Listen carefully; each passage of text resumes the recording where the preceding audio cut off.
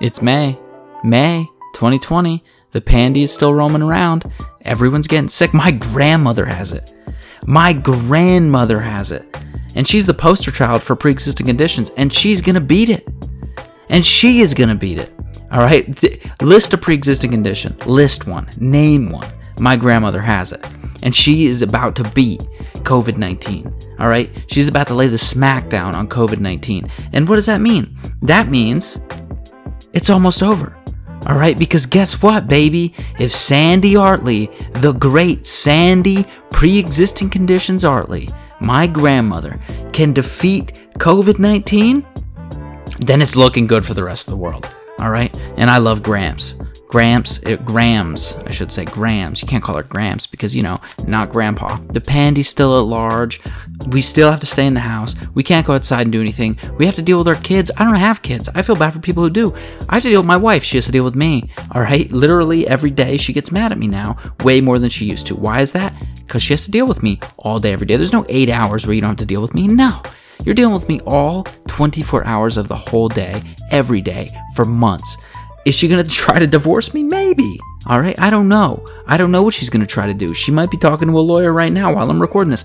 I don't know. And that's simply the facts, okay? Welcome to the show, episode 77, featuring the great Dr. Maura McLaughlin. Thank you for tuning in. Maura is a professor of physics and astronomy at West Virginia University. She is an expert in all things pulsars and all things pulsar timing, and she's working with the Nanograv collaboration to try to detect gravitational waves. And we talk at length about that. Listen, man, if you're not interested in pulsars, if you're listening to this right now and you don't care about pulsars, you are a crazy person, okay? Pulsars are maybe the most interesting thing in all of the universe. All right? You have the most dense material that we know to exist. Here's the cool thing. We don't even know what it is. We can't even describe the properties of the material that makes up a pulsar. It's a mystery. But what we do know is that they spin, and they spin incredibly fast. And when they spin, they emit beams of radiation along their poles. And those poles sweep across the Earth, and we detect them. And not only do we detect them, but we detect them, in some cases, once every 3 milliseconds. All right? Imagine that. Imagine a star, the mass of the sun, packed into a tiny little ball that is maybe 10 kilometers in diameter, spinning thousands of times per minute. All right? Think about that. Picture it. Are you picturing it? Are you imagining it? Thank you for tuning in. I appreciate you guys. Please support the podcast. Join the mailing list. Thestateoftheuniverse.com. Follow us on Facebook, Instagram, Twitter, YouTube. Actually, the YouTube is undergoing an overhaul, which will be finished in a little bit when I move studios next week. So the YouTube is actually going to seem radio silent, but that's because big things are coming down the pipeline, down the half pipe, and it's going to be coming back up the other side. And it's going to probably do like a 900, like Tony Hawk did in 1999. And that's just how we roll. That's how we roll at the State of the Universe. That's how we've always rolled at the State of the Universe. That's how we do it. Rate the show 5 stars. Please rate the show 5 stars. If you have an iPhone and you don't click the 5-star button, I cannot have you listening anymore. I need you to tune out. I need you to shut your phone. I need you to throw your phone into the highway. If you have an iPhone and you didn't click the 5-star review button and write, this is a grade A podcast, grade A, not B. We didn't get B's. The semester's over. All right, for all you college kids out there, this is the time where the semester ends. And guess what? The grades are in. And it turns out that the State of the Universe got an A. Because of course it did. Because this is a grade A podcast. Now either you take your iPhone out of your pocket, you open up iTunes, you click the 5-star button on the State of the Universe, or you throw your phone into the highway. And those are your 2 choices. All right? Sometimes in life, we are faced with 2 choices. And one of them is you rate the show 5 stars, and the other is that you take your phone and you throw it into the interstate. All right? And so with that being said, enjoy the episode. Yeah, West Virginia was the last place to get hit, right? Yeah, well, I mean, supposedly, but I think it's we had very few tests. It's still extremely difficult to get tested here. So I don't know how much stock to put in that. I mean, yeah. I think there were lots of sick people that couldn't get tests. So who knows? But we're certainly not a hotbed like New York is. That's for sure. I know. New York it's scaring me. I'm afraid. Every night I go to bed, I got a little tickle in my throat, and I'm like, well, here we go. We got it. Yeah. Anyhow, we're not here to talk about coronavirus, thankfully. That's all anyone's talking about because it's on the psyche. We're here to talk about pulsars. I had you on the show before, but since I think you were episode 17, which is insane. You're going to be like 77 now. Cool. So that's pretty cool. That's great. And so we should probably start with the basics, okay? You primarily do your work with nanograph, all right? And your goal is to detect gravitational waves. So we should start there. What is a gravitational wave? People probably have heard LIGO in the news. People have heard gravitational waves in the news, but they might not have a conceptual idea of what that actually means. Like, what is it? Can you break it down for us, please? Yeah, so gravitational waves are a prediction of Einstein's theory of general relativity. And this theory of general relativity tells us that massive objects, like ourselves or the Earth or the sun or a black hole, distort space-time. They change the shape of space-time. And so you can picture like a sheet with like a ball in the middle. And that's sort of what the Earth does to space-time. We cause the actual shape of space and time to curve. This is a very abstract concept, but it's been proven like in our solar system. We even need this theory to make, GPS work accurately. So this is a really important concept, which has been proven time and time again. Now imagine, you have an object like the Earth or the sun or a black hole that's distorting space-time, and you have another object that's orbiting that object. So you have two objects moving in space-time. They're going to cause space-time to ripple, much like, when you throw a rock in a pond, ripples emanate out from that rock. These two objects orbiting each other cause ripples in space-time that emanate out from the objects. And these ripples in space-time are called gravitational waves. And they're a fundamental prediction of Einstein's theory of general relativity. They carry energy from the objects. So if you have a system of stars orbiting each other that are emitting gravitational waves, they're going to get closer and closer and closer together because they're losing energy due to these gravitational waves. And eventually they're going to merge. They're going to smash into each other because they've lost so much energy due to gravitational wave emission. And the other thing that gravitational waves do, in addition to carry energy away from objects, is they affect the light travel times between objects, right? So if a gravitational wave would pass between me here in Morgantown and you there in Rochester, the distance between us would change and the light travel time between us would change due to this gravitational wave passing. And it's this light travel time change which has enabled them to be detected with LIGO. How many times, I have to ask, how many times do you think you've said that? Like, answer the question, what is a gravitational wave? Oh, like 100, probably. 100. You're gonna hit like 1,000 by the time your career is over. Yeah, I wish there was an easier way to explain it. It's such an abstract concept. Yeah, well, that's what's amazing to me is that it's an incredibly abstract concept, yet it has managed to secure probably over $1.5 billion in funding from governing science bodies, NSF, that type of thing. Yep, it's big science. And it's interesting to me because, I don't know, I get the sense that the harder a concept is to explain, the harder it is to convince people it's important, right? Do you feel that way? I feel that way generally. Somehow, though, black holes and gravitational waves and all that kind of stuff seem exempt from that rule. I mean, I think even little kids love listening to things like black holes and even just words of general relativity. And I think some of this is like the Einstein kitsch. Everyone knows about Einstein. And because it's attached to his name, people like it and think it's super cool. And I also think now that gravitational waves have been detected, of course, the game is totally different.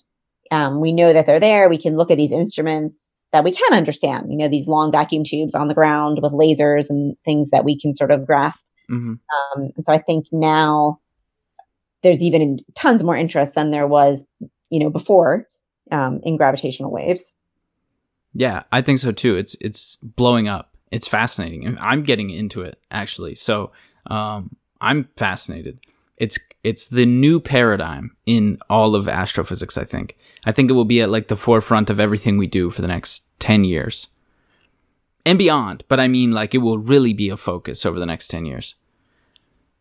Maybe longer.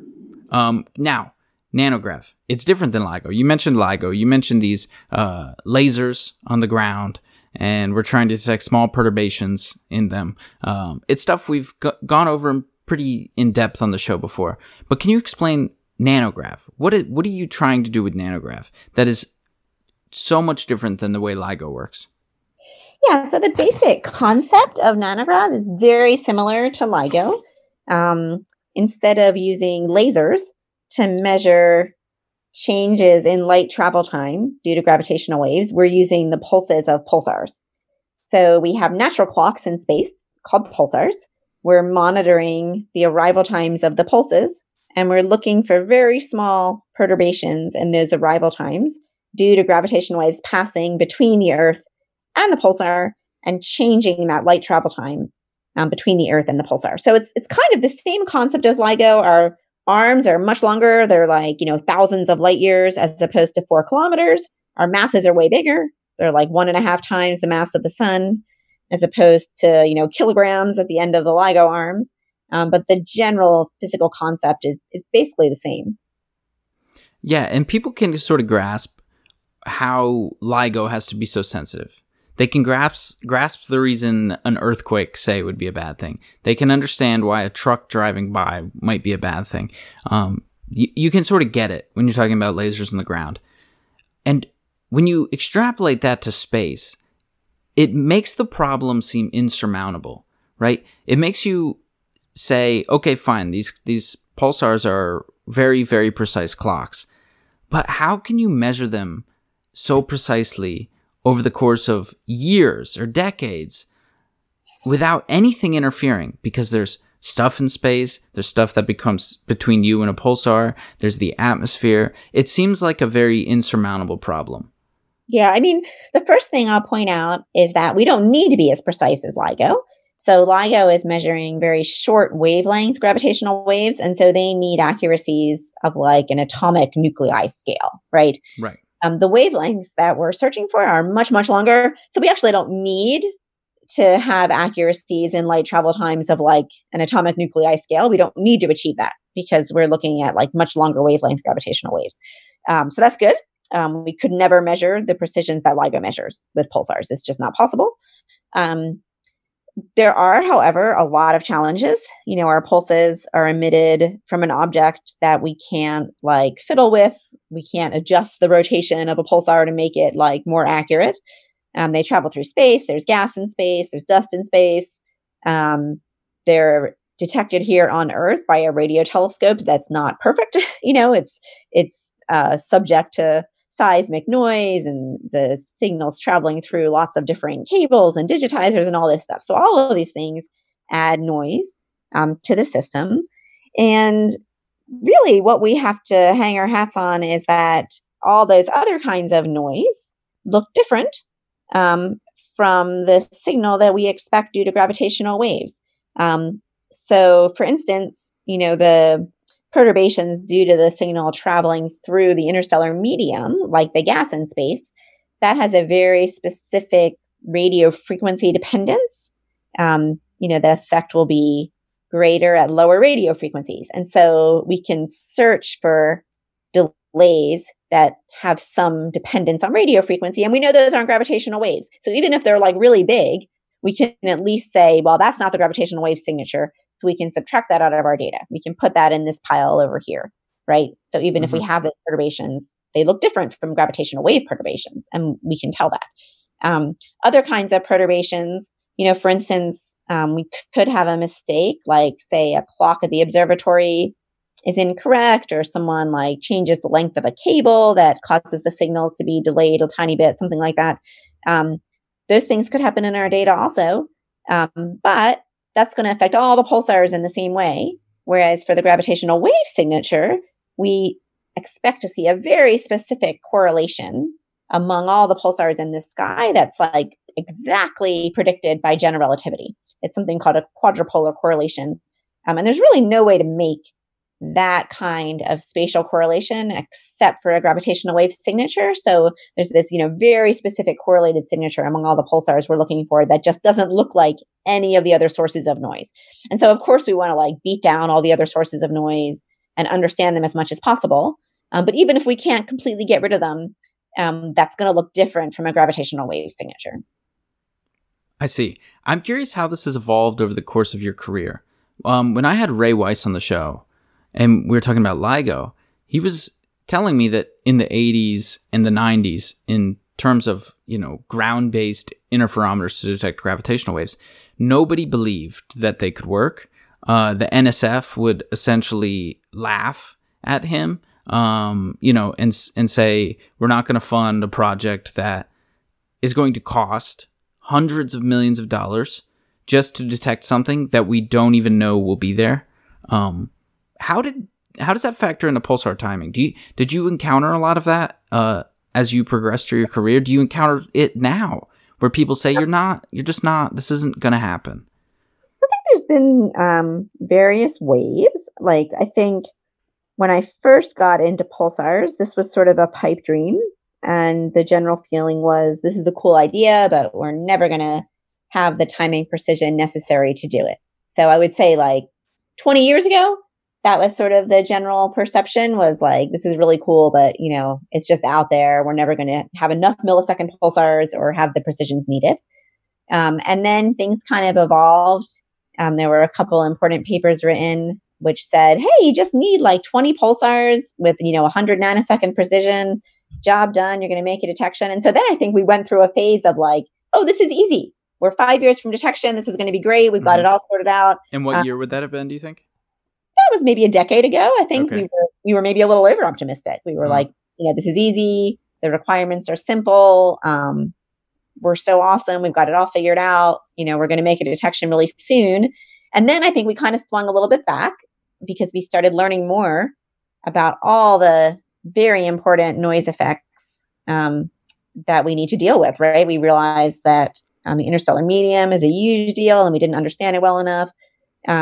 We realized that lots of these millisecond pulsars have intrinsic spin noise that could prohibit them from being used in our timing array. Just a few years ago, we realized planetary ephemeриds weren't accurate enough. And so we kind of swung back to, wow, this actually is a really hard problem. There's lots of things we need to address first. And now I think we're in a state where we actually do understand the issues. Like we've been confronted with all the difficulties. We have a path forward, though, to deal with them. And I think once again, we think that detection is on the horizon, but from a more informative point than like a decade ago. Right? Yeah. And not because we're naive, but because we've really just thought about things very carefully now.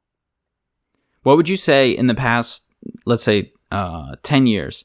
Was there a point where like morale was so low? Like, was there one thing that you found out you were like, oh my God, this is affecting the signal? And it killed morale to the point where it really brought down some people's perceptions of the feasibility of the project? There's been a couple times like this. I mean, I think maybe sort of a decade ago when we started coming out of the super optimistic phase, some people were saying we would never make a detection because of intrinsic pulsar spin noise. And there were some studies done, not on millisecond pulsars generally, but other pulsars that show that the spin noise had this very steep red spectrum, steeper than the gravitational waves. And if that existed for millisecond pulsars, we would never make a detection. And that was pretty depressing. But then we started exploring the noise in millisecond pulsars more, and we realized it's actually not a problem for most millisecond pulsars. And so that was good. And then we had another kind of disheartening moment a few years ago when we realized these planetary ephemeриds were causing correlations in our data that looked like gravitational waves. And that was very disheartening. Can you explain, can you break that down for people what that means? Yeah. So in order to detect gravitational waves from pulsars, we need to remove all the other things that affect the time of arrival of radio pulses. And one of those things is the motion of the Earth around the sun, right? So as the Earth goes around the sun, the pulses will arrive earlier and later and earlier later on that year-long path around the sun. So at the year-long period. And in order to correct for that, we need to know where all the planets in the solar system are at any time and what their masses are. And this is called a planetary ephemeris. This is a model that's put out by the Jet Propulsion Laboratory. And so we take this model, we use it to correct for that effect, and then we search for gravitational waves in those corrected pulse times of arrival. And we realized a few years ago that we were seeing a correlated signature in the data because these ephemeres weren't accurate enough. They weren't doing this correction accurately enough. And that was very worrying because, well, we couldn't detect gravitational waves if we didn't find a way out of this, right? We really need to apply this correction. But we did. So now we have a new method which basically fits for that correction at the same time as fitting for the gravitational wave signature. And so now we've got past that, but that was a little worrying. I think we had about a year where we really were pretty dismayed over the inaccuracy of the models, and we weren't, quite sure how we were going to get around it. But we did. We got through it, and so now I think. What does JPL use that data for? It already existed right before you needed it, we'll say. Yeah. What is the use? Well, they need this for spacecraft missions. So if they want to fly a spacecraft to Mars or Jupiter or the moon or, close passage of the sun, they need these ephemeres to make sure their spacecraft can get where it needs to go. Yeah, that's what I figured. And it was interesting to me that they were not as accurate as you needed them to be. And I wondered if that had any effect on their own precision. And I assume not, because we would have heard about it. But yeah, it does, of course, affect their precision, but they really don't need more precision than they currently have. So they're perfectly happy with knowing where Jupiter is to 100-meter accuracy. That's fine for them. Mm-hmm. Once they get to within 100 meters, all sorts of other things like winds and atmospheres and things like that are going to perturb a spacecraft, and they don't really need to know where Jupiter is to a meter accuracy. Whereas we actually need more accuracy for our experiment, right? If we want to do kind of, nanosecond precision timing, we need meters of accuracy, not 100 meters. And so it was mostly just a mismatch between their requirements and our requirements. Our requirements are now stricter than theirs. I see. Now, how many pulsars do you have in the array? Let me interject before you even answer that, Maura. I wonder, do you have this issue? Maybe you've never encountered it, but I have an issue where it's pretty easy, I think, for you to take something you know really well and to explain it to other people in a simpler way. And obviously, you've already proven your ability to do that here. But one thing I think is really, really hard is to do the opposite, which is to take something you already know and then ask a question about it as if you don't know it. You know what I mean? Yeah. Mm-hmm. And that's what I have to do when I talk to certain people in fields that I already know answers to. And it feels so, I have this urge in my head to go, Maura, I know this, right? I'm not this stupid. I always want to do that because, I don't know. It's a weird thing that I encounter. Yeah. Yep. I know. It is weird. Yeah. Anyhow, Nanograv has how many pulsars in the array? So right now we are timing about 80 pulsars. I think the most recent number was 79 last I checked. Yeah. And how many are in the sky? How many pulsars are in the sky? Do we know that? Well, detected pulsars. So yeah. So there are almost 3,000 pulsars in the sky. About 10% of them are what we call millisecond pulsars. So pulsars with short enough spin periods to be possibly useful for gravitational wave detection.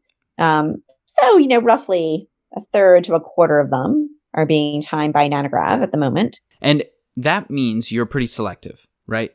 You have some criteria by which you look at a pulsar and you say, that's a good pulsar, or no, that's a terrible pulsar. We can't use that one. What is that criteria? Well, there's a few of them. The most basic one, obviously, is we need to be able to see it. So we use telescopes in the Northern Hemisphere. Our primary telescopes are Arecibo in Puerto Rico and Green Bank in West Virginia. So some pulsars are just out from the get-go because they're only visible from the Southern Hemisphere. There are other criteria, though. So we want pulsars to basically be good timers. So, we need to be able to time them with enough precision to be useful. Some pulsars are just too faint, right? They're just very weak sources, we're never going to get enough just signal from them to be really good timers. Some pulsars are too distant. They could be lying like in the galactic plane behind a lot of gas that scatters their signals or makes the interstellar medium effects just difficult to correct for. Some of them are in really messy binary systems. So most of these millisecond pulsars have white dwarf companions, but some of them have companions that have winds or that are being like ablated. So there's like a wind coming off of the companion and that eclipses the pulsar signal sometimes and just makes the timing really messy. And we don't want to deal with those. So there's lots of things that would cause us to like throw a pulsar out of the array. How much effort has to go into when you let's say a new pulsar is discovered in a new part of the sky? It's a millisecond pulsar. And how much effort does the group have to put in, the collaboration have to put into answering the question, is that a good pulsar? Quite a lot. I mean, so usually we don't do the initial timing. So the group that discovers the pulsar will do the initial timing. So often we don't do that step. We'll look at like a paper published by the discovery group to see how the timing looks. But then even after that, it might look okay, but then we need to put it into our nanograph program and observe it like with our backends and with our, frequencies and all the sort of specifics of our observational setup. And often it'll take 6 months to a year for us to really determine like whether a pulsar is going to be good or not. Some pulsars have like long timescale noise that might not be apparent after only like a couple months of observing. It might only be after a year that we realize like, oh, wow, this noise is just too much for us to include in the array. So sometimes it takes a little bit of time. We've observed some pulsars for years and then decided to drop them. We've picked up pulsars that people found 20 years ago and that weren't good timers then, but that we've discovered are good timers actually when we observe them with our better instruments and backends. So it's a constant tweaking source list. What's like an example of one that I don't know if you'll be able to recall, but what's an example of one that you had in the array and some time went by and you discovered a phenomenon and you said, no, wait, maybe this isn't a good candidate after all? Well, actually, one of the most famous pulsars is a pulsar called 1937 plus 21. It's the first millisecond pulsar ever found. And it looks great. If you look at it on like just one day, it's very bright. You can measure the times of arrival of its pulses with very, very high precision. But if you look at it over like years to 5 years to 10-year long time spans, it shows an incredible amount of noise.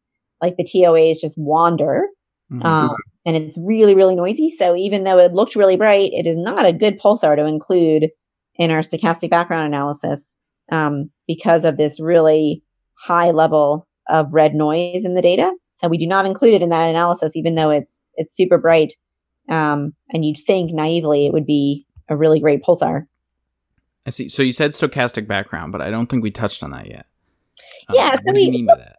We look for like a couple different kinds of gravitational wave signatures in our data.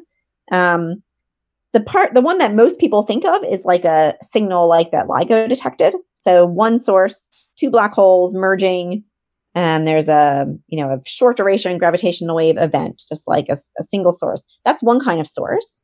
And we look for those. So we look for what are called individual sources or continuous wave sources is what we call them. And so those are like one pair of black holes that are orbiting each other. We would call that an individual source, or in gravitational wave parlance, you'd call that a continuous wave source. Now, we look for those single sources, but the thing that we think we're going to detect first is actually something called a stochastic background. And so what this is the total signal from like all the binaries in the universe, all those black hole binaries that are in the process of merging. They all add up together to form this background gravitational wave signature. And so basically this would not look like, when people looked at LIGO data, you see this like very precise waveform, right? Due to these two black holes merging. The stochastic background won't have a precise signature like that. It'll basically just look like noise in your data. Just another source of noise in the data, but due to gravitational waves. And the way that we would know is due to gravitational waves and not like some other source of noise is because we would see this very special sky correlation that really is only predicted by gravitational waves. But in any one pulsar, this background will just look like excess noise in the pulsar times of arrival. So it'll be like a very different kind of detection than the LIGO detections, where there was this like, sort of very clear to the eye signature that you could map to a particular source. So that's what makes it so important to have an array of sort of lasers, if you will, than to just have two. Exactly. Yeah, we would never believe a detection of the stochastic background if we only saw it in one pulsar or even only 2 or 3 pulsars. We need a number of pulsars so we can really probe this correlated signature among the whole array. That's super important. It also, so some of the analysis you've done to this point, the fact that you haven't detected gravitational waves yet using nanograv implies something important, right? It puts some upper limits on the types of black holes that might be in the nearby universe. Can you speak to that a little bit? Yeah, so this is really exciting, actually. I mean, obviously a detection is the most exciting thing. It would be cool if we actually detected gravitational waves, and I think we will soon. But we've had a lot of very exciting results, even without making a detection. Our last upper limit on the gravitational wave background is actually below the level of signal that lots of models predict. So let me step back just a little bit and just say that this signature that we expect to see is due to very massive black holes at the cores of galaxies that are in the process of merging. And so in order to predict like the brightness of this signature, we need to understand like how many galaxies have a black hole at their core, how many galaxies have merged in the history of the universe, what's the time scale for that merger, like what kind of astrophysics comes into that merger. And so then we measure a number, we set an upper limit, and we can compare that number to the signal strength predicted by all these different models. And that's actually really interesting because the number that we're at now actually rules out like a lot of viable models for how galaxies form and evolve and merge. So even though we haven't made a detection, we're already doing astrophysics. Like we're able to place really interesting constraints on how galaxies come together. Yeah, it is fascinating. It's something that I don't think, sometimes I think science like that doesn't get enough appreciation. Like upper limits, right? I don't know if they ever get the appreciation that a LIGO waveform will. Do you actually fear that in general? Do you fear that like, because what we talked about earlier, which is that in general, complicated procedures tend to be less easy to convince someone to fund. Do you think the same is true for discovery? Do you think the fact that LIGO gets these beautiful waveforms out of 2 tiny, we'll call them tiny, black holes or neutron stars merging, do you think that will make, let's say, the general public more interested than trying to explain like correlations on different parts of the sky and how we see this signature and all the pulsars? Do you think that there will be less excitement in this realm? A little bit. So I think the stochastic background detection is going to be harder to communicate to people. Right. Because you really can't see it. Like you can't look at the data from a pulsar and see this signature in there. It's a very difficult thing to map to the actual physics of what's going on. So what our detection will look like will be a correlation curve. So we'll be looking at like correlation on the y-axis versus like the angular separation between pulsars on the x-axis. And it's going to look like this quadrupolar signature. And that's very abstract. So I think to like the general public, or even educated scientists in other fields, like that's not you can't look at that immediately. Like you can look at the LIGO waveforms and you can see like, oh, that's the moment where the black holes smashed into each other. You can actually see the signal growing and the ripples, and ours is not going to be like that. Ours is going to be a very statistical detection. And in fact, when we first think we have a signature in our data, you probably won't even by eye see it in the correlation curve. Like it's going to be like, we'll be talking about Bayes factors, right? Like, so really statistical terms. And this is actually something I've thought about a lot because I'm really passionate about communicating science to the general public, to high school students, to middle school students. And I thought a lot about like, how are we going to convince them that we have this signature in our data when we don't have something like a single galaxy we can give them a picture of and say, hey, it's coming from this galaxy this many light years away. It's just this very statistical picture and detection. And I don't know, I have a really good answer for that. I mean, I think we can make little cartoons that sort of show pulsars bobbing in the sea of gravitational waves and show how this produces this expected correlation. But I think until we have like a single source detection, which should happen, sometime over the next decade, it might be a little bit hard to really get the public understanding what it is that we're seeing. Yeah, when you're finally able to, this might be a pipe dream, but I think it would be awesome if, as nanograv gets more sensitive and is able to begin detecting single sources, so binary black holes at the center of galaxies, billion solar masses. Meanwhile, the Event Horizon Telescope is getting better. If you're able to do a multi-messenger astrophysics, well, I guess you'd be working in radio on both. I don't know if it'd be multi-messenger then, but you get the point.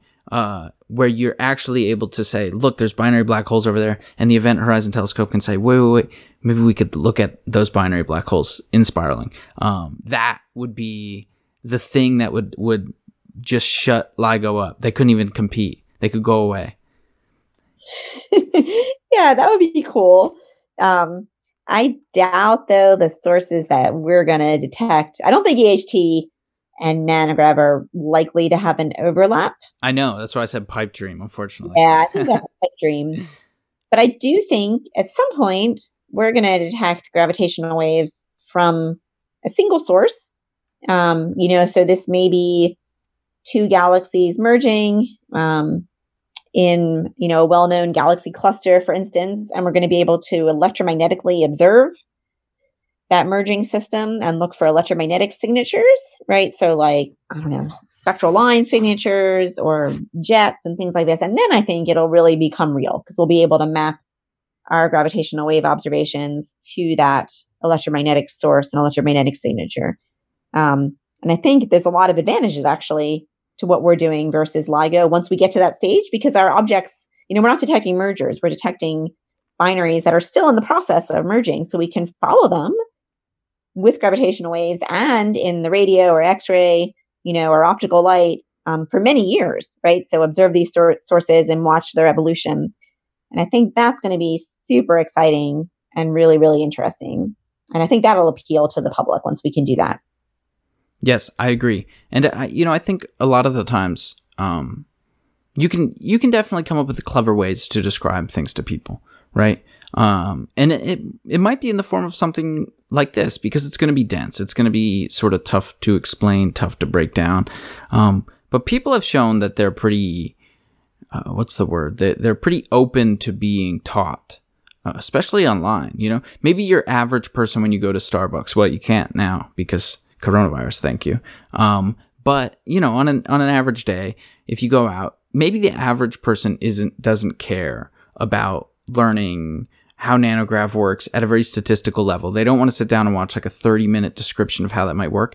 But in the aggregate, if using the internet, you can assemble probably millions of people who are interested enough in pulsars, black holes, not necessarily physicists, not necessarily astronomers, not even scientists, just ordinary people. You could assemble enough of them to care. And I think that is the demographic you'll see really stick out.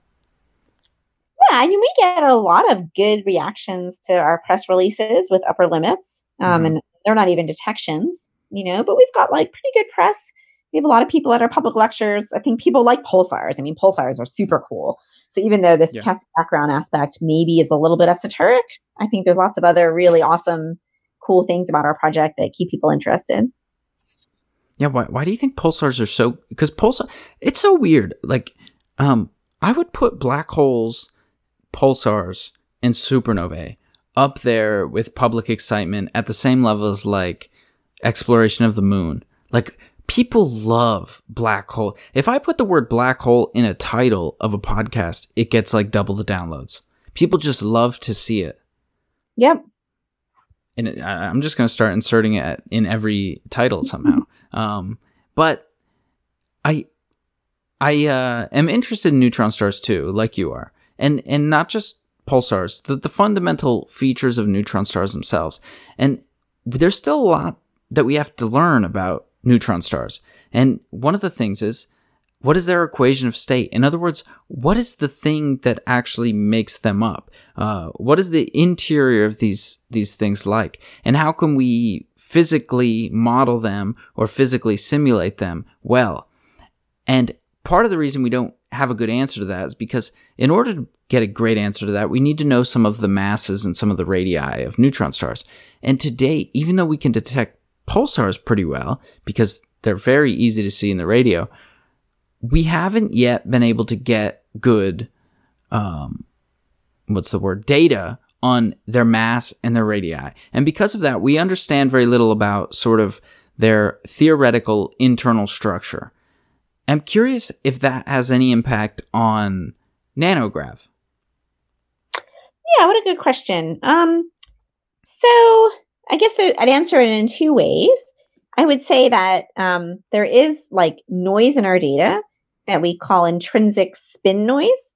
And this noise is due to the fact that a neutron star is not a perfect body. It's not a perfect rotator. And that's because it has like superfluid in the core and it's got this crust, and the superfluid transfers angular momentum to the crust, and different equations of state. So like different models for what neutron stars are made of do have different expected levels of noise, right? So what the neutron star is made of does affect the noise that we see in our data. So that would be the first part of my answer. I would also say, though, that like we don't really care what it's made of as long as we can characterize it, right? So like we can measure this level of noise and we can characterize it. We can include it in our modeling. That's good enough. Like knowing whether there are quarks or bosons or, whatever, that doesn't really matter so much. We can still characterize the noise. But the flip side is that another thing that we can do with nanograv is measure pulsar masses very accurately. So one of the parameters that comes out of our timing are the masses of pulsars and their companion stars if they're in binaries. And so we actually are placing constraints on these equations of state. And this is sort of like a separate project. Like this isn't helping us detect gravitational waves better, but it's something that we sort of get for free out of our project. And so that's exciting. One of our like most well-cited nanograv papers is not actually one of our gravitational wave limit papers. It's a measurement of the most massive neutron star ever measured, which came out of our nanograv timing. And how massive is that for people listening? So it's over 2.1 solar masses. So the most massive neutron star measured before that was about 2 solar masses exactly. And so this one is about 2.1. It still has a pretty big error bar. So we need to keep timing it to sort of really place like very good constraints, which is why I'm saying about 2.1. We don't know whether it's 2.05 or 2.15. So we don't know if it's just a little bit more massive than the previous record holder or way more massive. But it's challenging some of these equations of state models. Like some of them struggle to predict neutron stars that have masses higher than 2 times the mass of the sun. Yeah, and there's a ton of them in the literature. If people are interested, you can find dozens of potential models of the interior of neutron stars. And until we have enough parameters, masses, radii, to rule them out, then we're kind of stuck. Is you mentioned earlier, like the internal structure, the actual atomic physics of what's going on inside of neutron stars. I would say, and correct me if I'm wrong, but I would say that is not in your field that you're working in right now. It's sort of like a separate atomic quantum physicsy type problem. Is that something you're interested in that you want to pursue ever? I mean, I'm super interested in it from just an intellectual curiosity perspective. Like I would love to know what neutron stars are made of. I think that's a really interesting question. Personally, I don't see myself ever getting so involved into that field of research that I'm going to start deriving, mass radius relationships for neutron stars based on nuclear physics and quantum physics, because that requires a very different skill set than what I have. And there's lots of people who are already really good at that and they're doing that. But I do think a big motivation actually for me in timing pulsars is to try to place these kinds of constraints, because I would really like to know the answer to what neutron stars are made of. I think it's very interesting. And I also think it's like, everyone wants their science to be important to people. And there's a really big community of like condensed matter physicists, people who really care about matter at the densest states, who just really care about this kind of science. So it kind of like makes our research just more interesting to a broader field of people. Like those are some of our most well-cited papers, and cited by lots of people who aren't even astronomers, who just care about these equations of state of dense matter. Yeah, I'm curious how many, like, I noticed something about my own career, and I'm very young in my career, is that like the list of things I want to explore is growing exponentially, and the list of things I can explore is like shrinking, right? So on your list of things you want to explore, how big has that list gotten? Oh, it's pretty big. I think though, as a professional astronomer, or really an academic of any sort, what you do explore is really driven by funding. Like that's kind of the reality. So, we're paid by the National Science Foundation to do a particular project. And most of my funding is from the Physics Frontier Center for nanograv. And so that kind of dictates that, my research is going to be largely focused on gravitational wave detection with pulsars. Fortunately for me, that's like already such a huge field that there's tons of things I can work on within that general field. And so I still feel like I have a lot of flexibility. Like I have a couple students looking at like interstellar medium effects. I have students who are working sort of at the end of the pipeline on the actual detection algorithms. I have students who are working on searching for pulsars to add to the array on like the front end of the pipeline.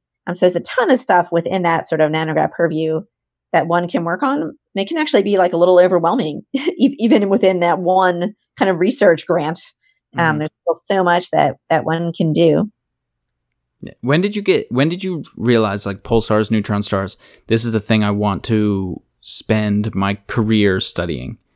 A long time ago, actually. I mean, I think I remember even being in high school, and I read a lot of books about black holes and neutron stars, and I just thought they were super cool. And then I was an undergraduate student at Penn State, and I was looking for a research project, and I ended up working with a faculty member there named Alex Wilson, who discovered the first extrasolar planets around a pulsar. And so I got to work on that project. And that was it really. Like as an undergrad, I started doing pulsar timing. I got to go to Arecibo, the biggest telescope in the world in Puerto Rico, and use that as an undergrad one summer. And that was it really. I just said, this is what I'm going to do forever. And so I went to grad school to do pulsars, and I've just like stuck with it ever since. I'm curious if when you were in high school reading first off, what was like the book that motivated you? Well, everyone has like that one book. This is so trite because I think it's true for so many people, but Stephen Hawking's A Brief History of Time was that's sort a of good one. the book. Like I remember reading that in high school. It came out, I think, right around the time I was in high school, just at the right time to kind of have a big influence on me. I think mine was Cosmos. And just being like wowed. I of course read all of Carl Sagan's books, and Cosmos had a big impact too. But that was like, astronomy in general fascinated me after reading that. But Stephen Hawking's book was the one that really got me thinking about like the mathematics of black holes and space-time and general relativity. And I was just so fascinated after reading that. I remember reading that book and books like it, like books by like Brian Greene or something. And they break it down for you in this way. I honestly remember being a senior in high school and reading a book like this and thinking, if I could just, like, I had no idea how astronomy worked, no idea how physics worked, no idea how any of it, like, no idea how you actually solved a problem in science. And I just thought that all of these open questions that were being talked about in books like that by Stephen Hawking were like mathematical problems, like algebra problems that hadn't been solved yet. And I'm like, if I could just work my way up to where I could get to that algebra problem, then I could be the one to solve it. I had no concept of the enormity of science in the way that it's done in the world because they make it seem so simple. Yeah, I mean, I think that's kind of why I liked A Brief History of Time, because it made it really concrete. Like I could see oh, you don't need to just be like the world's super genius to understand this stuff. There are actual equations and diagrams, and like I could actually grasp it. Mm-hmm. I don't know if that's what you're getting at, but like that book sort of was kind of a watershed moment for me because I actually could read about all these abstract things and like understand it and see that it was within my grasp, you know? Yeah. No, I think what I'm getting is that when I was 17, I was dumb. That's kind of the point I was making. And I'm sure most 17-year-olds can share in that sentiment, but only in retrospect. When you're 7, Dunk actually told me, he said a quote last time he was on the podcast, and I forget, it was like, youth is wasted on the young. Maybe that's the quote. That is a fantastic quote. I think about that quote all the time. That's Youth true. I'm always telling my 3 kids that. Yeah. Because I had so much energy. I mean, even now I have a decent amount of energy, but then I was like, I could focus on something for 18 hours unimpeded by any distraction. And now I can't do 20 minutes. So I don't know. Yeah, I'm telling my 14-year-old that all the time. Youth is wasted on the young. I love that. So you got interested in this at a very young age. Do you think if you would have read, how did you like stumble upon astronomy books? I don't know. As opposed to like a biology book or a chemistry book or something. I mean, I read everything. I just really like to read.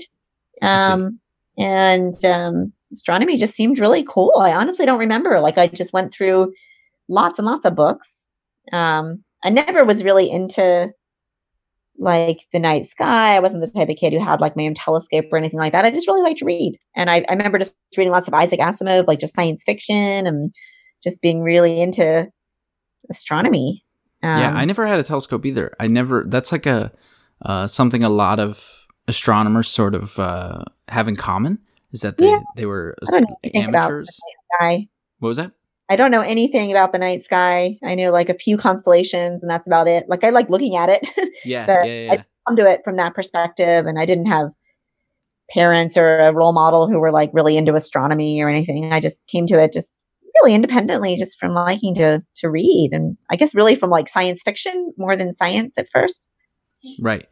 The reason I ask is because I was looking at I always try to look up some statistics that are in relation to what the person I'm interviewing does, but not necessarily, obviously there's probably no like Pew research statistics about what people know about pulsars. That's not something that anyone would actually try to ask the general public. But, one of the things that they do have statistics on is why people became scientists. And I was looking at these statistics and like adding the numbers up on the reasons. And some of it's like, oh, good role model, I don't know, interested in a particular problem, etc. And I added the numbers up and they were like 60% out of 100. And then one of the categories was 40% didn't fit into like one of these bins. So 40% of scientists who went on to become PhD level scientists in all fields don't have like a clear, definitive thing that pushed them into the field. And I think that's fascinating because when I think about my own like early science flourishment, if you will, I don't know why I picked up a book and started reading it. Like I have no idea why. I don't know. And I was curious if you had one. Yeah, not really. It just sort of came to me. I didn't have a great science teacher, astronomy teacher, any moment I can really think of. It's just like a natural evolution. I think I always really liked math, and I was good at math. And so I was also kind of thinking like, well, I should probably do something that uses math and has something to do with math. But I didn't really like math all that much, just as like an end to itself, Yeah. What did science seem like as a career at that time? Like, did you think it was a feasible thing to get into? I didn't really know much about it, honestly. I was just interested in it. And when I decided to go to college and major in it, I really didn't have any idea. Like I didn't really know much about grad school or career options. I just thought it sounded fun and interesting. And I didn't really think about it much from a practical perspective. Yeah. How many bad careers do you think are out there that started with that exact sentiment? You got lucky, Maura. Yeah, probably lucky. Lucky, yeah. Yeah. No, obviously you worked incredibly hard. What do you think you would have been doing if you weren't an astronomer? Like if someone had been in your ear and be like, Maura, don't do the Penn State astronomy physics thing. This is a waste of your time. You're not going to find a job. What do you think would have been like backup plan? That's interesting. Well, I guess when I was an undergraduate, I tooled with like a couple other majors. I thought for a long time I wanted to be a veterinarian just because I really liked animals. But then I spent a summer working at the SPCA and having to actually like put animals to sleep and dealing with that. And I was like, oh, I don't know if I can handle this, but maybe I'd be a veterinarian. I don't know. I also really liked music. So I thought about being a music major as an undergrad. I was an oboe player. Maybe I'd be an oboist. I don't know. Do you still play the oboe? I do, actually. I couldn't even tell you what an oboe is. It's kind of like a clarinet, but with a double reed. Okay. Anyway, but I play the oboe in a community orchestra here, and I play in a woodwind trio with some friends. Not That's awesome at all, just obviously for fun. So maybe I'd be doing those things. I don't know, or maybe I would have found another branch of physics or chemistry or biology. It's hard to say, isn't it? I don't know if I had had a slightly different research experience as an undergrad. If I just happened to start working in a chemistry lab, then who knows? I think much of what we do is just really up to just these kind of small opportunities that present themselves and steer us down a particular path. Yeah. Well, the reason I ask is because I have this own like weird theory about myself that I don't actually care about the problem that I'm solving. In the sense that, yes, I like pulsars. I like black holes. I like gravitational waves. That's all really fascinating and I'm like super fascinated in it. But if it was like a really shitty environment and I didn't like the people I worked with and I didn't like any aspect of it and I wasn't enjoying myself, then the problem would not be important to me. So I think I've noticed about myself that like as a scientist, I can work on any scientific endeavor as long as the environment is cool, because I tend to just find the problem solving aspect to be like the fun part. Yeah, I think I feel similarly. It's interesting you say that. I feel like I would probably be very happy working in lots of other fields as long as I had like good colleagues and an interesting problem to work on. I don't think the exact problem or the tools that I use are as important. Yeah. That's why I'm fascinated by people, and I'm sure you know people like this, but people who are like so driven on a particular endeavor in science and they've been working on it their whole career, and you can just tell that they like wanted to do that when they were 9 years old and they just never stopped. That is fascinating to me because I don't have that gene. Whatever that is, I don't have that. Yeah, I don't think I have that really either. You and Dunk should start a band together. We do play together sometimes. Do you? Yeah, we do some like guitar, oboe, kind of jazzy type stuff. It's kind of odd but fun. No one really expects an oboe and guitar to play together, but it's fun. That's okay. You could be a sensation, an oboe guitar sensation. Well, maybe someday. Yeah, we'll leave pulsars behind. Anyway, I want to transition and talk about the Pulsar Search Laboratory because I'm fascinated in it. But it is fascinating to me that your version of the Pulsar Search Laboratory in the veterinary world was putting dogs down. Let's pay some attention to that. And it was important. It influenced your career, right? It was. Yeah. So things like that are important. So the Pulsar Search Laboratory is something else you do that I am super happy with. I don't know the right word. I'm super ecstatic it exists, we'll say. Can you describe what it is? Yeah, sure. So this is a program that we've been doing for a long time now. I think we're in our 13th year. And it is a program that involves high school students in searching for pulsars in data taken with the Green Bank telescope. And it started as a collaboration between basically Dunk and I and Sue Ann Heatherly down at Green Bank. And the way it works is students are trained at Green Bank. We have like a summer camp, like a pulsar camp at Green Bank. And we also now have sort of transitioned to online training through the year so they can get solely trained online through recorded like pulsar training sessions, and they learn how to identify pulsars in data taken from the telescope. And then they do us like a huge scientific service by looking through data on like possible pulsars that we've identified in our searches. And they learn how to discriminate pulsars from other things in the data, like radio frequency interference that's human made, or just like background noise. And so they classify these plots and help us find pulsars. It's really fun. I mean, the students like it because they get to see like what it's really like to be a scientist. They get to learn about like data analysis, computing, physics, pulsars. There's a lot of in-person interaction in addition to the online stuff. So we have the summer camp at Green Bank, which is like super fun. Plus we have a capstone event here every May where the students come to WVU and they tour labs. They stay in the dorms for a couple days.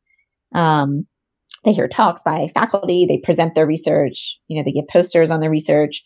So that's the basic gist of the program. It's been funded by the National Science Foundation. We've had like 2 grants now, that have funded it from the NSF. And it's a big part of our nanograv outreach too. Like a lot of our nanograv undergraduate students serve as mentors in the program, which is a really valuable experience for them. Grad students as well sometimes come and like help out at the camp or present some of these online lectures. Yeah, it's really fun. It's a really good program. Are you the first, is this the first group in the United States that you know of that does this sort of thing, that takes high school students and incorporates them into science this way? I think so. So like there are lots and lots of programs, of course, that get high school students involved in research. I think we might be the only group, or one of few groups at least, I don't know of any others, where the high school students are like not just kind of playing the role of scientists or helping scientists, but they are like really doing the research. So the data that the students in the PSC look at, it's their data. Like professional astronomers don't look at it. No one else looks at it. Like grad students don't look at it. I don't look at it. It is the students' data. And so if they find a pulsar in that data, they are the first ones to find that pulsar. No one else is going to find it. They actually play a major role in like following up the discoveries, operating the telescope, like in all aspects of the project. And so I think that's pretty unique in that they're really scientists. They're like really doing the work. They're not just like playing the role or pretending to be scientists or, doing what a scientist might do. Like they're actually doing it. And I think that's super cool. And I think that's why the students just really love the program. That feeling of like really being, the first one to find a new star and knowing that like it's your data and it wouldn't have happened without you. Yeah. And they also make me feel self-conscious because they're getting papers published in high school, making me feel like I'm behind. It is pretty cool. Yeah. So I would like if the NSF like instituted a pot of money that they gave to programs like this, where it wasn't just the Pulsar Search Collaboratory, but it could be other things in other fields and other sectors. I would love to see this implemented. And you've said it 100 times before, and in all of the PSC publications and online stuff, you say the same thing. You would love for this model to be adapted across the board by a bunch of people. But now, of course, I'm not everywhere in the United States or the world at one time, so I can't say. But it doesn't feel like this model, even though it's been successful for you, it doesn't feel like it's being sort of taken by other people. Yeah, I don't know. I don't think it has been. I admit that I'm not fully in touch with like every single educational program out there in the world.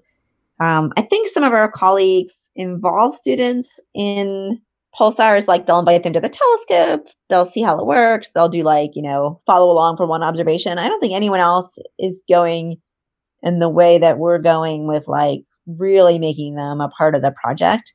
I think it's because it's really hard. Like it's very time consuming to train students in order to do this work. It requires like a lot of dedication and kind of person power, to be able to mentor the students. It also is hard sometimes, I think, for scientists to like give their data up, right? So when we first took this data, it was hard for some of the people we collaborate with to be like, that's fine. I'm not going to look at it. It can totally be for the students. Like, that's hard to do, right? To give your data away to an educational project in this way. And so I think many groups, whether in astronomy or some other field, just might not be happy doing that. This project has evolved in a slightly different way, though, whereas now the data that they're taking, is taken at Green Bank specifically for this project. So it's not like we're stealing data from a survey that professional astronomers are doing. Like, these data are now taken specifically for the students to look at, which I think is just a different model than most telescopes might have. Yes, and astronomy is also kind of separating itself from the pack in the sense that we don't really have a data problem anymore, right? Yeah. In fact, we have the inverse problem. We have too much data. So much data. Yeah. So that's another really good point.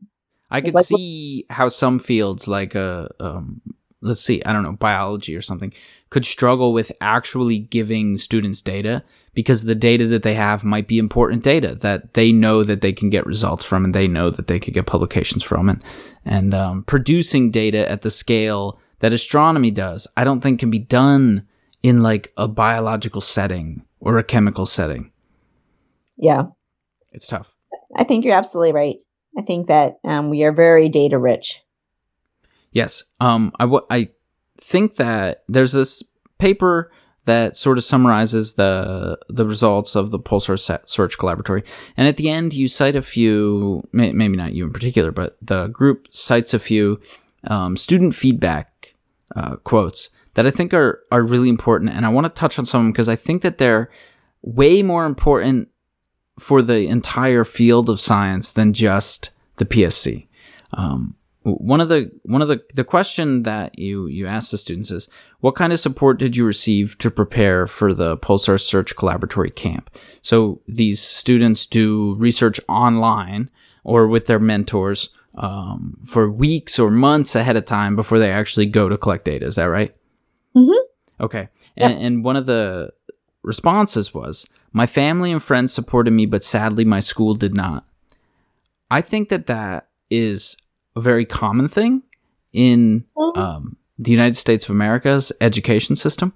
I can't speak for everywhere else, but we definitely have a problem here with showing kids support for things like this. Yeah. I don't know why that is. I think kids are they're really busy. There's just so many things that they have to do at school and so many programs that they can be involved in, that sometimes this kind of stuff is lost. It doesn't play into their GPA. It doesn't directly get them any awards or into college. So I think, I don't know, it's just not valued so much in today's society, which is really sad. It's weird because this is the problem with looking at metrics, I think, is if your goal as a school is to get all of your kids into a good college by giving them good scores on a standardized tests and good GPAs, I think that you're losing the point of education. I think that is a failure as a system to actually understand what an education is supposed to do. And I think programs like this open up what education is supposed to be. It teaches you how to be a free-thinking human. I had someone on the podcast yesterday, and we were talking about how machine learning and AI has done this very interesting thing to our culture, where now we look at everything as a boiled down metric. We take in 45 parameters and we output a number. It's like, I don't know if you've ever seen Black Mirror, but there's a concept of a social score, which might exist in the future. Which is, have you seen Black Mirror? I haven't actually. Oh my God. It's a fantastic sci-fi show. Fantastic. Every episode is different. It has no follow through on plot. Every single episode, it's kind of like the X-Files, I guess. But it's fantastic. But the point is, we're moving in this scary direction. I think it's very bad for us. I don't want to see us go there. But where we are starting to look at people as metrics. We take all the parameters in and we output a number on a normalized scale. That's not a way to do education, I don't think. Yeah, I agree. And I think one thing we've noticed is the students in the program, it's really hard for them actually to learn how to just do inquiry-based science without having a set plan or memorize this, do this. So we bring them to Green Bank and we give them this 20-meter telescope, this small telescope, and we're like, here you go, figure this out. Here's a project. And they're like, what are we supposed to do? We don't understand. And we're like, yeah, just go figure it out. Spend the night. Here's the chart recorder. Take your data. And they're super overwhelmed because they're not used to just like having that sort of wide open plan without knowing exactly what they're doing and knowing what the answer is before they've started. But then they get into it and then they absolutely love it. And we have to like drag them away from the telescope, at 4 a.m.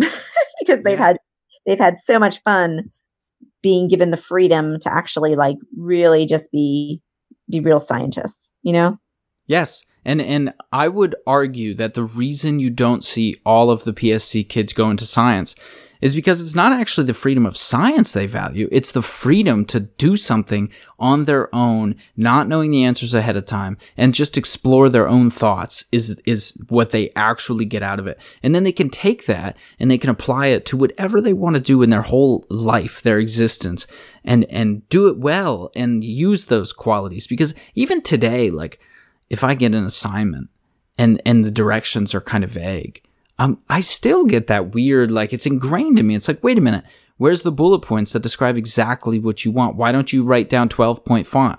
Am I supposed to use 11-point, 13-point? I'm confused. I don't know what to do. So it's like, it's built into my head, and the experiences like that are incredibly valuable, I think, for someone's growth as a human. Yeah, I agree. That's why we do it. It's very rewarding. Yes, I have. I would like to get involved in it. We can talk about that. Well, we'd love to have you involved. That'd be great. We'd like to have more grad students helping out. It's really fun too. Yes, I imagine it's very fun. It's something I'm really interested in. Unfortunately, though, there are some metrics that sort of work against you. And so one of the metrics I was looking at, and I'm curious how if the collaboration has put any effort into trying to address something like this. Obviously, it's not your responsibility to, but the metric that I know exists is on a survey of kids that do stuff outside of the classroom, whether it be sports, extracurricular activities, band, whatever, in high income households like over $70,000 a year, it's nearly 40% of kids are doing extracurricular activities. That's a lot. Right. Mm-hmm. In households less than 25,000, the number is less than 17%. It's like 15%. Yeah. So you have a real built-in bias where not only do you have a tough time probably communicating with this demographic of kid in more rural areas, poor areas. West Virginia is a great like region to contact those sorts of people. But like rural West Virginia is some of the poorest America has to offer. Unfortunately, it's the truth. But like, how do you reach out to that demographic and get them? That's a really good question. It's really hard. So what we try to do is like, we try to start with teachers and recruiting like high school teachers to the program. And then we ask those teachers to recruit students, and we tell them specifically, like, it'd be great if you can recruit students who may not otherwise have had experiences like this, so we aim for like gender diversity. First of all, we say like, try to get an equal number of boys and girls, Yeah. We try to recruit teachers specifically at schools, that have a large percentage of kids on like free and reduced lunch, which is a good metric of schools that have many families below the poverty line. So we try to just get teachers from those schools and tell them to try to recruit kids who may not have had experiences like this. Mm-hmm. We have a program called SPOT, which I think you're familiar with, where we train students to give talks in schools. So we have like a PSC talk. So we'll have undergraduate students go to high schools and give this talk, and then they'll send a sign-up sheet around where kids can like write their name if they're interested, and we try to get back in touch with them. It's really hard though, because we can't like individually meet with every single student. And I'm sure there's a ton of students who we are missing, because they don't have the confidence to think they can do it. They don't have the parental support. So I think all we can do is make the program available, try to get to teachers, to talk to those kids that we want to reach. And once we have kids come, like occasionally kids will come to the camp and they'll say like, oh, my teacher recommended I come. I have no idea why I'm here. Like, this isn't my thing. Just really be supportive and encouraging and give them the experiences, like the hands-on experiences that make them realize that like, wow, I actually can be a scientist, and I think once you get them there to the camp and they actually are getting that like hands-on experience, working a telescope and looking at data, then everything changes, that's how they get confidence and realize they can do these things. So we just need to somehow get them there. Yes. But it's still a big problem. Yeah, I think I don't think that just the NSF should get more things like this rolling. I think that this is a good model for how education should be done in general. Like this is something I would like to see, like 10th grade, 11th grade, 12th grade. You could pack all of the courses that kids are taking into one semester, like August through December. You could teach them everything they need to know. You realistically don't need it. I think I might have mentioned this on the show before, but I remember my psychology class when I was a junior in college. We just watched Modern Family. Like we would have one class a week where we actually did something, and then just movies the whole time. Nothing. We didn't do anything. Wow, and it was super common. Like I'm going to do that for my next stellar structure class I'm teaching in the fall. That sounds like it'd be a lot easier. Yeah, just one lecture. Like just do one every 2 weeks or something. You'll be good. And then just put on something you want to watch. You'll have a chance to have some downtime. Watch like Game of Thrones or something. Sure. Relax. Yeah, sounds great. Yeah. And it's like super common in schools because you just don't need that amount of time to teach kids the thing you need to teach them. I'm not an advocate of saying, let's just cut down the school year. I think the school year is valuable. The amount of time that kids spend in school is valuable, but you're not utilizing the time right. I think that you could use a model like the PSC as a way to say, okay, how do we actually teach kids to be independent? That's what we need to do. We need to teach kids to be decision-making, independent little beings that can go off into the world and be confident and do whatever they want to do. Mm-hmm. And I think it's great what you're doing. Yeah, I think it's awesome. And I think I do wish that somehow we could bring it to even more kids, but we only have very limited resources. So I think all we can hope for is like other scientists see it and hopefully try to start up similar programs. Yeah, I know there are these organizations. I know they exist in the South because one of my friends got hired through them. But they're like a recruiting company for teachers that place them in really low-income rural schools. I wonder if you could set up a relationship with one of these sort of recruiting agencies to say, okay, you're going to work at the school.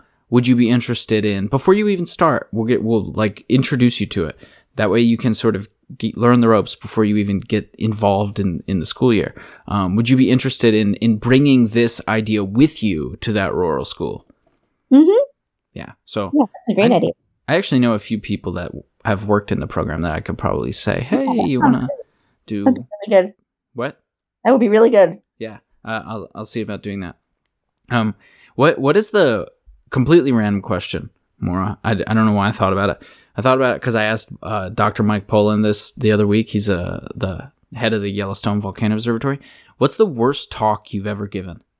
Like, do you ever give a talk that was just so exceptionally bad that, like, when you think about it, you cringe? Oh, God. What kind of a question? Let's see. Is that a bad question? I don't know. Here, I'll tell you what his was, and then you'll think, oh, I never had anyone that bad. He had a talk where he had eaten something that he probably shouldn't have ate beforehand, and he had to leave the room in the middle of the talk and go to the bathroom. And the problem was the bathroom was outside, directly outside the room where the talk was in, where there were like 45 people in there. And he was very audibly loud. And when he came back, everyone knew what had happened. And so I don't think you could get much worse than that. Yeah, that's pretty bad. I think, like, I can remember the first few colloquia I gave, like, as a new faculty member, were pretty bad because I just didn't know how to gauge, like, time. Like, it's so I remember, like, one of my very first colloquia I gave, I thought I had sort of the standard, like, 45, 50 minutes of slides. You know, you're supposed to do 45, 50 minutes talking, 10 for questions. And then I got into the room And I was so nervous and I talked so quickly that I was done in like 20 minutes. Oh, and that's the worst. I looked at my watch. I'm like, oh my God. What's worse though? People who do the 20-minute talk or people that do the hour and 20-minute talk? Yeah, I didn't do that at least. But I still don't even know what happened. Like, I think I was just so nervous that I just talked a million miles a minute. Like, I didn't record myself, so I can't watch it now and know what happened. But somehow I finished in half the time than I thought I would. And I don't even know if it made any sense. Like, now that I look back at it, I'm like, I probably well, there were probably some people there, right? You could ask. I could ask them. Yeah, I could. I never actually circled back and found out, like, hey, guys, was that really the worst talk you ever heard? I was so stressed out. Do you record them now? Your talks? Oh, I hate recording my talks. I hate listening to myself talk. I think do you do it though ever? No, I don't. I should. It'd probably be a good experience, but I don't. Yeah, I think it's something that no one does, but I think if people did do it, it'd be super valuable. Yeah, I think so. Most people don't really care about giving, like, talks that are 10 out of 10. Like a 7 out of 10 will do in most cases. Sure. Yeah, I think so. But see, the thing I do is I try to give incredibly good talks. I don't know why. I try to treat it like I don't know how to explain it. I try to give really like I really hold myself to a super high standard in terms of talks. Maybe to cover up the fact that sometimes I don't know what I'm talking about. Maybe that's what it is. I don't know. No, I don't know. But yeah, I try to give good ones. I should record it too, though. Yeah, I try to give good talks. I think it's important because you get a lot more publicity from a talk than almost anything else you do, Yes. But sometimes you hit and sometimes you miss. Sometimes I'll give a talk and I'll be like, wow, that was awesome. Like everything I said was totally on. And sometimes I'll give the exact same talk a week later and you just, you don't quite hit the mark. And sometimes I don't really know what the variables are that makes a great talk versus a not great talk. Yeah. I don't know. I don't think I've ever given an exceptionally bad. I've had some bad moments where you like forget a word and then everything crumbles around you. But that's it. Anyway, Maura, you're busy. You got a ton of stuff to do. We can wrap this up. Please tell people how they can find, if they're interested in the PSC, if they're interested in Nanograv, tell people where they can sort of find these resources. And then, of course, they'll be in the description and stuff. Sure. I mean, Nanograv's easy. You can go to nanograv.org and there's lots of information there. There's some podcasts about Nanograv and there are, if you go to like the outreach section, and there are some, of course, your podcasts probably cover it all better and much more recently. Those are really old. But there are some, and there's like a nice little video explaining what Nanograv is. And there's lots of one-pagers about our most recent papers. For Pulsar Search Collaboratory stuff, we have a website called pulsarsearchcollaboratory.com. You can go there and learn a little bit about the project. The website is not very good. Like, honestly, I find it confusing and we're in the middle of revamping it right now. We've hired someone to like make it really nice and swish and much easier to navigate, but it's not done yet. But you can get the basic information at pulsarsearchcollaboratory.com. If you want to sign up, there's instructions there for signing up. If you're a high school student or a teacher or a student who wants to serve as a mentor, an undergraduate or grad student, there's also a link there where you can sign up to be a mentor. So I encourage people to go there and check it out. Cool. And I'll have the links down below. Maura, thank you for doing this. I appreciate it. Brandon. People, thank you for listening. What was that? Hope you have a good weekend, staying inside and not doing anything. Yeah, I will be quarantining. One of my favorite beers on the planet came out on Thursday. That's only out for a few months. It's called on some of that. What? Hopefully you can get your hands on some of that. Oh, I already did. I bought 2 cases. And I might have to go buy more because it goes off the shelves fast. Maybe not in Corona virus town, but I don't know. We'll see. Anyway, thank you for listening, everyone. Thank you.